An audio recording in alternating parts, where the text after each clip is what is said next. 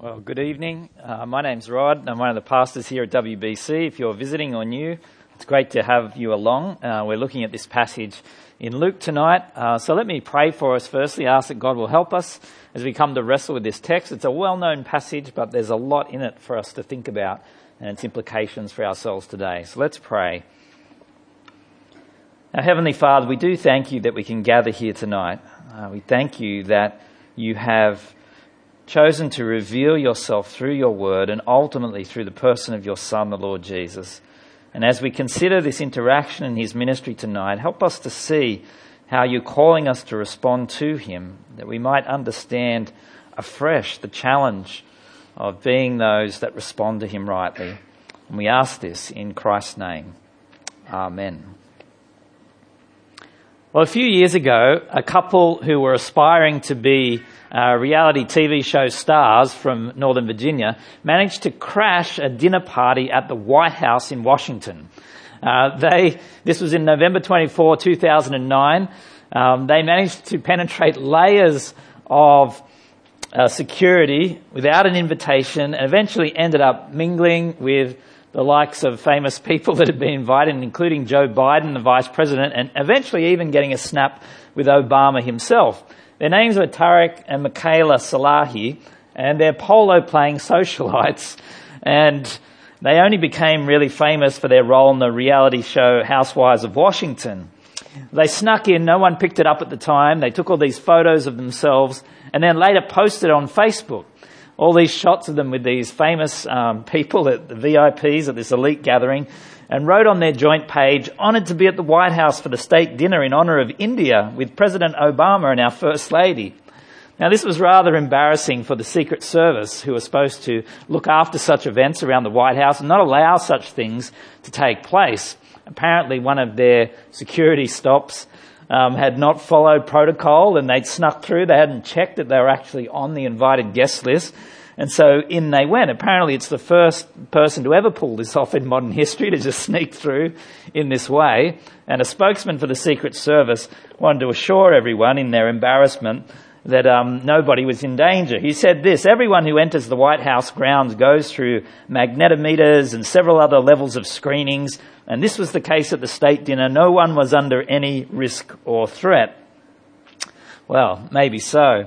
But they waltzed in, he in a tux, her in a very striking red and gold lehenga, which is a traditional Indian formal wear. A Marine announced their names like he announced everybody else there at the gathering. They swept past reporters. They stopped and posed for photos, all without having an invitation. Well, that might have been an embarrassment for some people in the Secret Service at the White House. But they were well dressed. They fitted in. No one actually picked it up until later when they put something on Facebook. But when we come to the passage that we have tonight in Luke 7, we have someone of ill repute that crashes a dinner party, and she creates a huge stir. And the resulting interactions that come from this teach us a great deal about how we should respond to Jesus. And so that's the big question that I want us to consider as we unpack this section tonight. How are we to respond to Jesus' offer of forgiveness? How are we to respond to his offer of forgiveness? The first answer to that question is this: with love that matches his abounding grace. With love that matches his abounding grace. So notice again how the scene starts from verse 36. When one of the Pharisees invited Jesus to have dinner with him, he went to the Pharisee's house and reclined at the table. A woman in that town who lived a sinful life learned that Jesus was eating at the Pharisee's house, and so she came there holding an alabaster jar of perfume. As she stood behind him at his feet weeping, she began to wet his feet with her tears.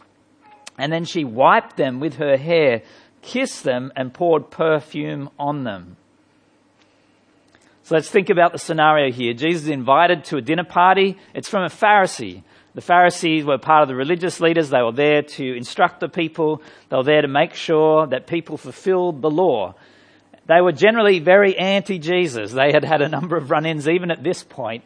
And so Jesus accepting the dinner party invitation is a step in itself. Probably even on that basis alone, it was going to be an awkward dinner gathering. But the entrance of an uninvited guest takes the awkwardness through the stratosphere, a whole new level, because it's likely that this unnamed woman had been a prostitute in the town. Adultery is another possible cause of her description. We don't actually know. The original just says a woman who was a sinner. But whenever women are described very bluntly like this in the New Testament, it's nearly always because of sexual immorality. So assuming, as most commentators do, that she was a prostitute, you can imagine the stir that such an uninvited guest would have entering into a religious leader's house for his select dinner of people that he had gathered and chosen. You know, if a couple of well-dressed Northern Virginians can create a big stir on social media just by turning up to a dinner in Washington, well then think about how this kind of appearance would be scandalous. No one would possibly miss it. I mean, in a small town in Galilee, the entrance of such a person, this wouldn't be something that's just talked about for a day or two on social media. This would be an incident that would be remembered for years to come. She was clearly known to everyone.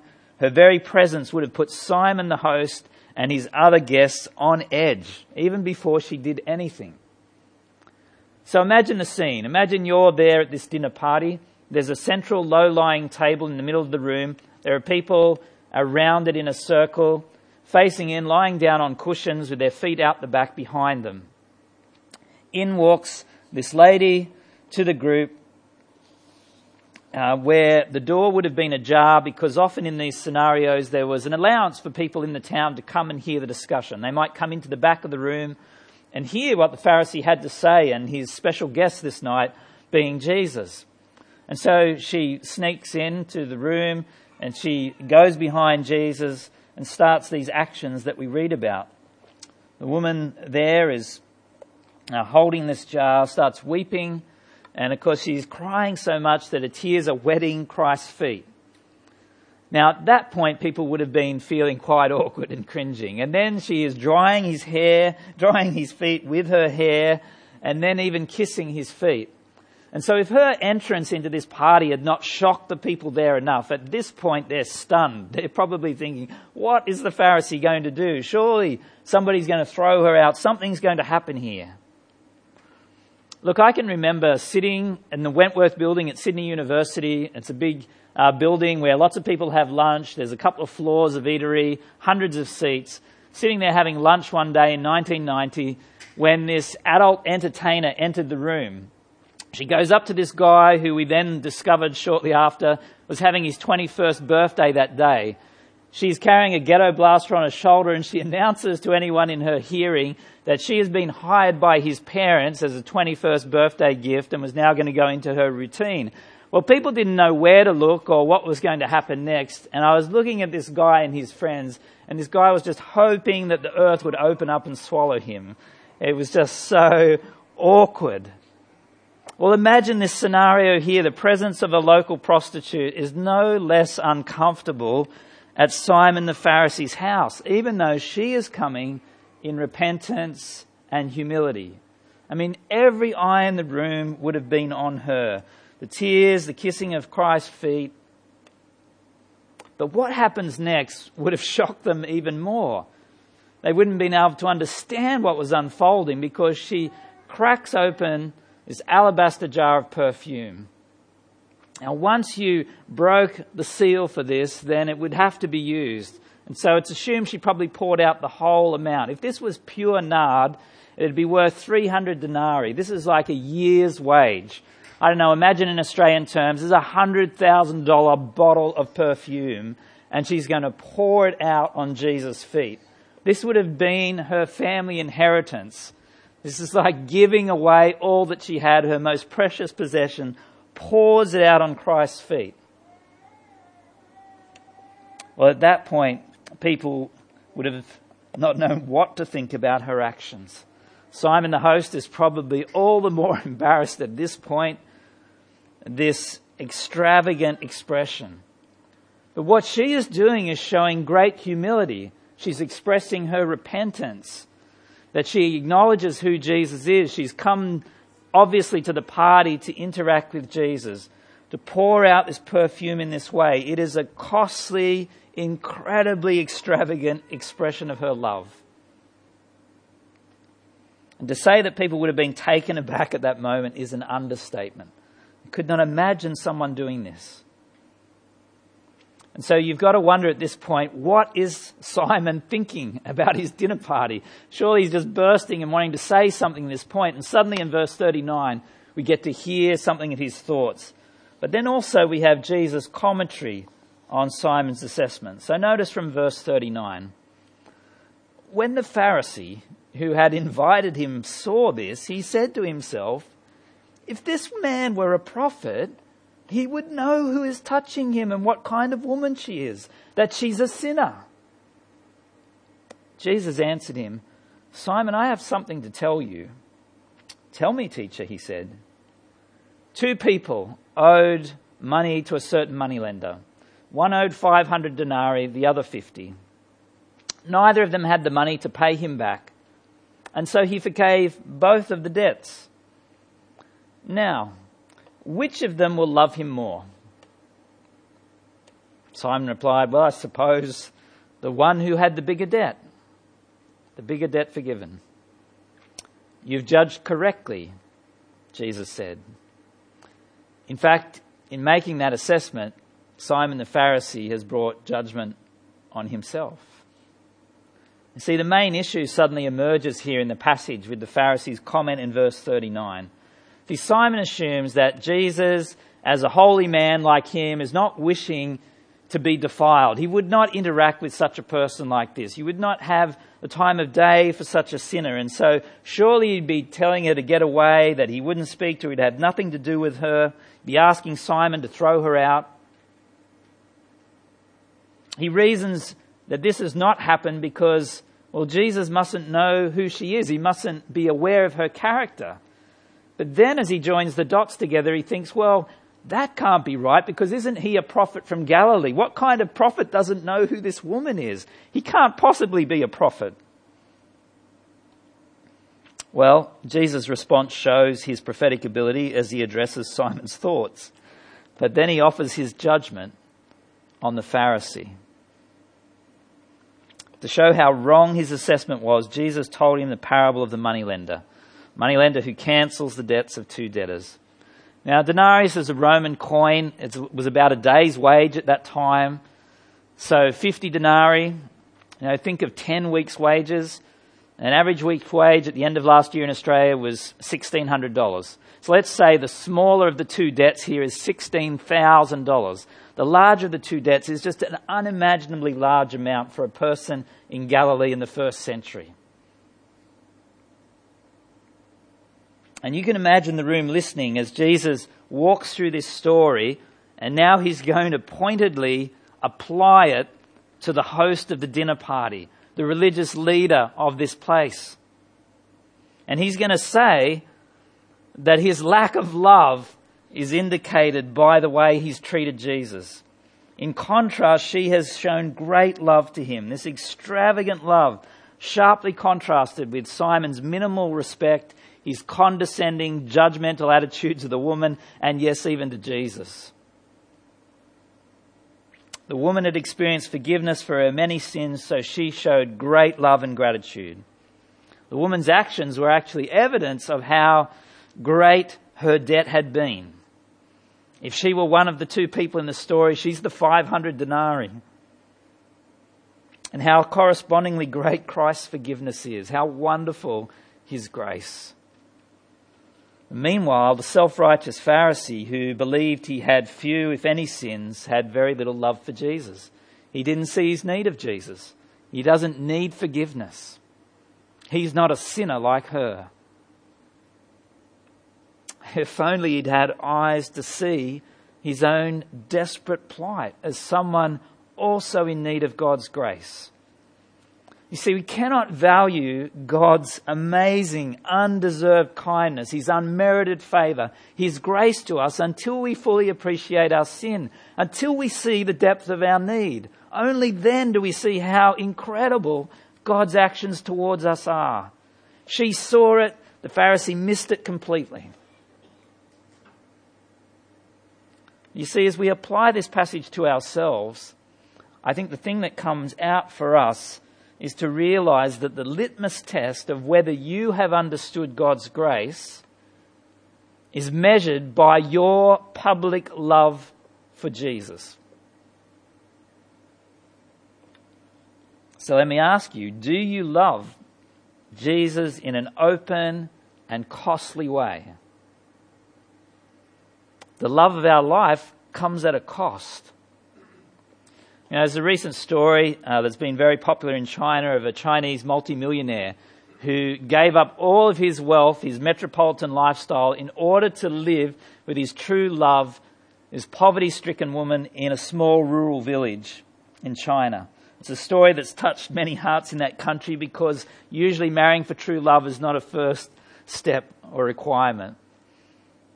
So for a 60-year-old man, Yao Nashan, to give up his considerable fortune abroad that he'd made in Spain, running a huge chain of restaurants in Seville, to come back to China and to live in a small village in the backwoods was a huge step. You see, it all started in 2013. He was back home. He'd gone mountain hiking with a friend of his. They got lost. They took a long time to get back to the nearby town where this woman that he would eventually marry lived. They missed their last bus back to his hometown of Quintiang in southeast China, and so then they were stuck. They had to go around to houses and knock on doors and just grovel and ask that somebody might put them up for the night. They'd have somewhere to stay. They eventually knock on this woman's house. She allows them to come and stay, and he says he was impressed by her kindness and happiness. He works out as he talks to her that she'd had this very cruel upbringing that had led to the poverty that she now lived in. He returned to Spain and to work, but a couple of years later he came back. He professed his love for her and proposed to marry her. And Yao was telling the reporters that she didn't believe him to begin with. There was such a vast difference in their backgrounds and their wealth and standing. She thought it was a joke. But no, he was deadly serious, and they married in December of 2015. He gave up his life in Seville in Spain. He sold 7 houses that he owned in Quintiang, just gave them away to family and friends, and came and lived with her in her small rural town. And they now run a tiny little hostel. Well, if romantic love can cause somebody to give up everything, how much more the divine love of our Saviour Jesus, who laid down his life for us. See, I want to ask the question, do you publicly sacrifice, are you willingly to publicly sacrifice everything you have for Jesus, your reputation, your possessions, your standing, so that you might have an undivided love for Jesus? And perhaps you've accepted that Jesus really calls you to put him first in everything, but you feel trapped somehow into protecting your reputation or your standing. You know, I can't talk a lot about Jesus at work because, well, that creates huge problems, and I may lose my position or my role. And so, you know, it comes at a cost to really be out there publicly loving Jesus all the time. Or perhaps you just find yourself caught up in the treadmill of doing the things in this world that everyone else does, chasing the earthly loves that everyone else is pursuing, rather than pursuing God and giving all your resources in your life to him. How would you test that? Well, look, if there was somebody that really knew you well, perhaps somebody in this room tonight, and I was to ask them, what do you love? What does that person love? Would they answer potentially to your shame, you know, she really loves shopping. That's what she loves. Or he really loves his sporting team. That's the number one thing in his life. They really love coffee. Coffee is it. Whatever it might be. Or would people summarize you as somebody who really loves Jesus? You know that guy, he can't stop serving Jesus. He just puts all his resources, all his time and energy into serving Jesus. You know, this woman's amazing. She speaks non-stop about Jesus. I don't hear about anything but Jesus. She's always sharing Jesus with her friends. It's all about him. That couple, they just have given up all they had for this one who has laid down his life for them.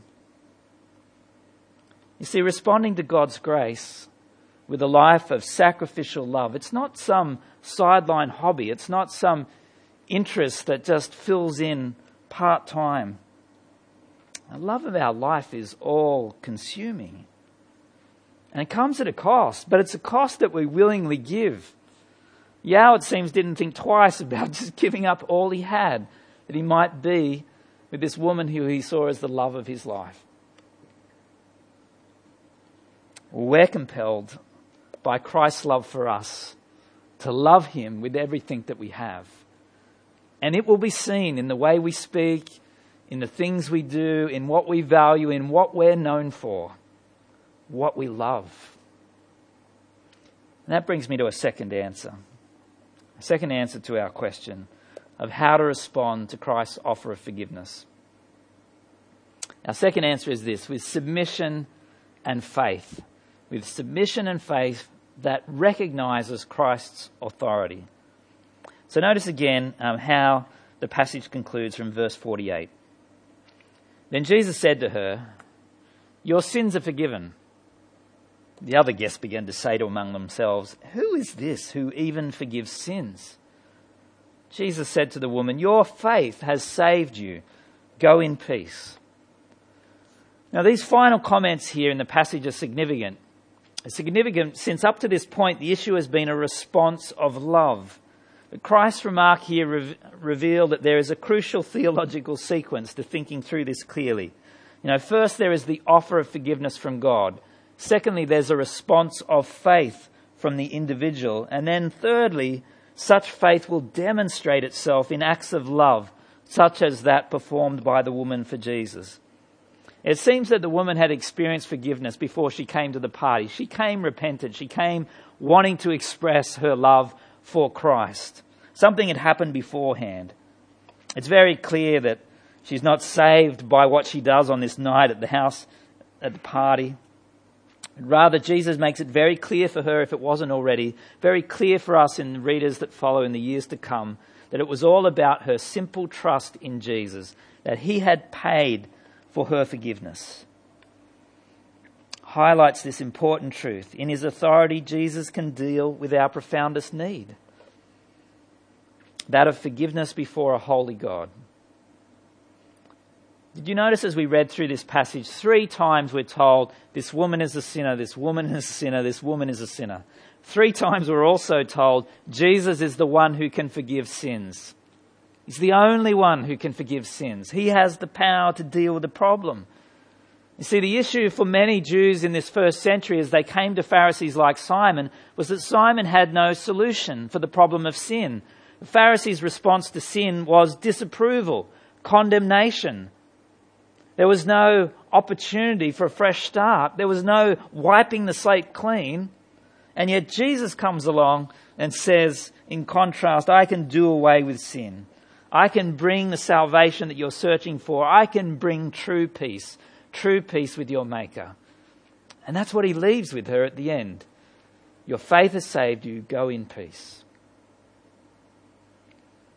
And you see, it's highlighted for us the difference in thinking about this for the reaction of the other guests. See, it's not just Simon that doesn't see Christ's authority. It's not just Simon who doesn't see his need of forgiveness. It's the other guests in verse 49 who are thinking, well, this Jesus is blasphemous. Who is it that can say he forgives sins? Only God can forgive sins. And that's the very point. Jesus is saying, I can. I'm the eternal Son of God here with you. I have the authority to forgive this woman's sins. Indeed, anybody's sins. If only those in the room understood it as well, they would have been lining up to receive God's grace through the Messiah that had been promised, who was standing right before them. Like the sinful woman, they too needed to bow the knee. They needed to come to him. You see, over and over, Jesus is the unexpected king. Here is the king who comes, who forgives. The king that can announce debts removed. The unexpected king.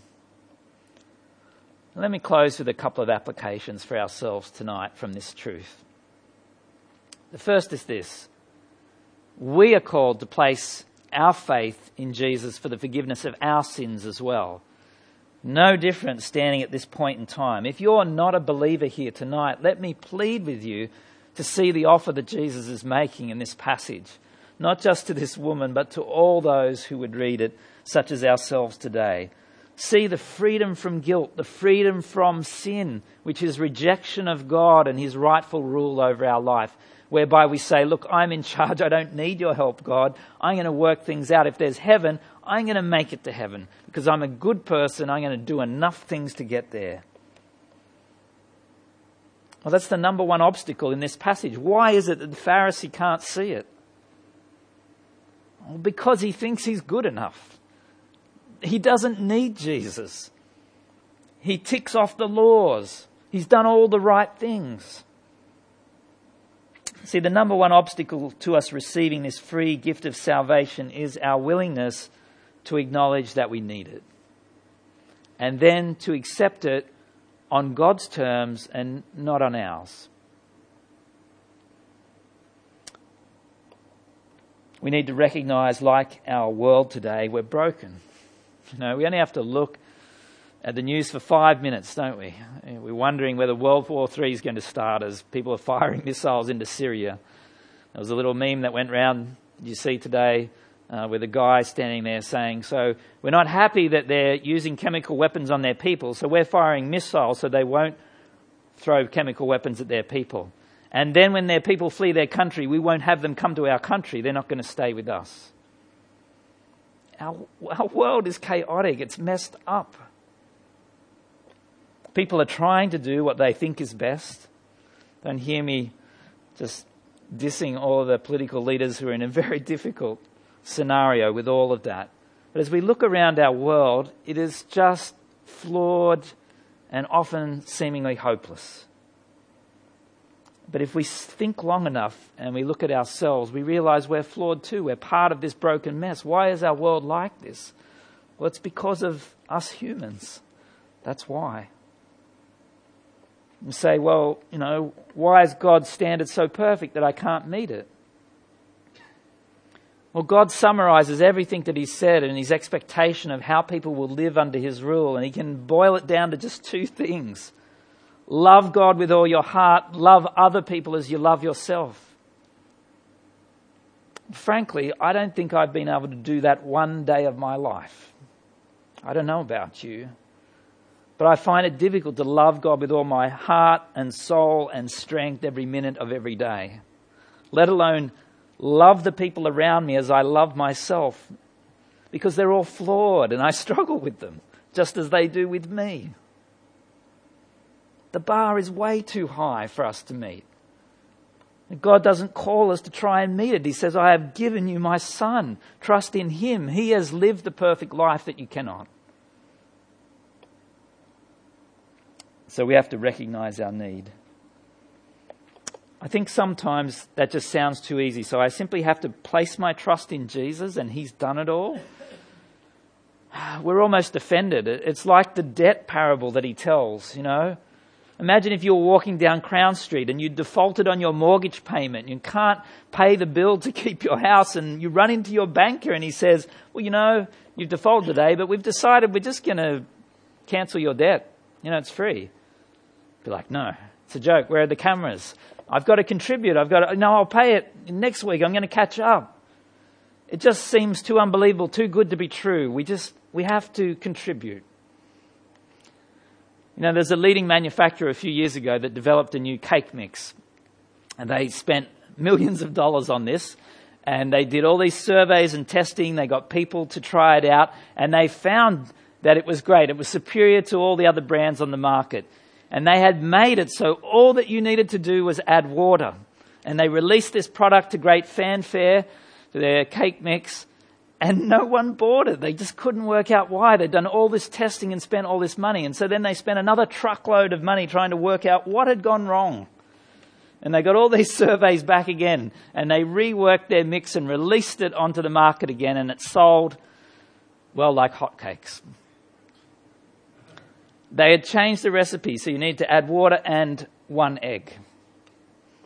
People were happy because then they could contribute. You feel like you're cooking then. You know, I've added something to the mix. I've done something. I've contributed to the outcome. It's too unbelievable without that. You can't just add water. It just doesn't seem right. Well, it's just like grace. Salvation by faith alone. We want to do it another way. We want to do it on our terms, and we don't like the way that God presents it to us sometimes. We somehow find it offensive, thinking that we want to earn our way, that we've got something to give. But this woman illustrates that you have nothing to bring to the table. She simply came and threw herself in humility and gratitude at Jesus' feet. That's all that God's asking. Well, the second application for us I want to make, if you're a believer here tonight, I have a question for you. Do you submit to Christ's rule in your life by sharing his compassion and his engagement with those who are yet to trust in Jesus? Do you have Christ's compassion for all those around you, just as he had with this woman who came to him? See, the Pharisees' approach was he was going to separate himself from sinners. I'm not going to engage with these people. They're going to defile me. I have nothing to do with them. They're different. I'm going to stay away from them. And Jesus is the opposite, isn't he? He's the one that gets called, the one who eats with sinners. He's always out with tax collectors and he's having dinner with the prostitutes. He was the extreme opposite to Simon the Pharisee. Jesus didn't isolate himself ever. And yet he was straight about sin. He was still calling people for forgiveness, but he was engaging with them. He was being compassionate on all. Grace is for all people. And so he pursues people like this woman that others would just give up on and think she's unworthy of receiving God's grace. Jesus says no. We persevere in sharing his words of life. Whatever responses might come. So often we're really good at pursuing and persevering in other areas of life. But we find this one hard. There's a story in the news this week of a guy named Troy Zukowski. Now, this is a guy who perseveres. I don't know if you heard about him, but last month he braved frostbite, minus 30-degree temperature, the threat of attack from wolf packs, and exposure to Alaska's frozen wilderness to finish third in a race that's called the Iditarod Trail Invitational. Never heard of that? It's the world's longest winter ultra marathon. You've got 30 days, 1 month, to make it from Anchorage in Alaska up to the town of Nome. You've got nothing with you but a fat-tired motorbike to drive across the snow, just enough clothing to get there and food as well. And you avoid the wolf packs on the way. He's now a 3-time veteran of this race. He said very few people sign up for it. They're not willing to persevere. Only 26 of us signed up last year, and only 6 of us actually made it across the finishing line. 1,000 miles through the snow. This year, he said only 19 people signed up. Why would he do it? Why? Well, he said, it brings together his 2 greatest loves of testing human endurance, human performance, and his love of the outdoors. See, people love a quest, don't they? If somebody said to you, you could save the world by climbing Mount Everest. Tell me where I can start. Get me on a team. Let's go across the wilderness to Alaska. If that's the quest, we will persevere and go to the nth degree for things at the end that there might be a small round of applause or a medal. Well, let me put it to you that your 2 greatest loves that need to combine is your love for Jesus and your love for other people, that they may hear about Jesus and respond to his grace. And if you were to combine those 2, then you would continue to persevere. You would endure through any knockbacks or struggles, that you might keep holding out the word of life so that God will gather those he's gathering. So often we will go to great lengths for tasks that have a meaningless outcome. And then there are those that we know that are lost around us, and we just sort of shrug our shoulders and say it's too hard. They're not like me, they're different. I'm not interested in the things they're interested in. I'm busy with work.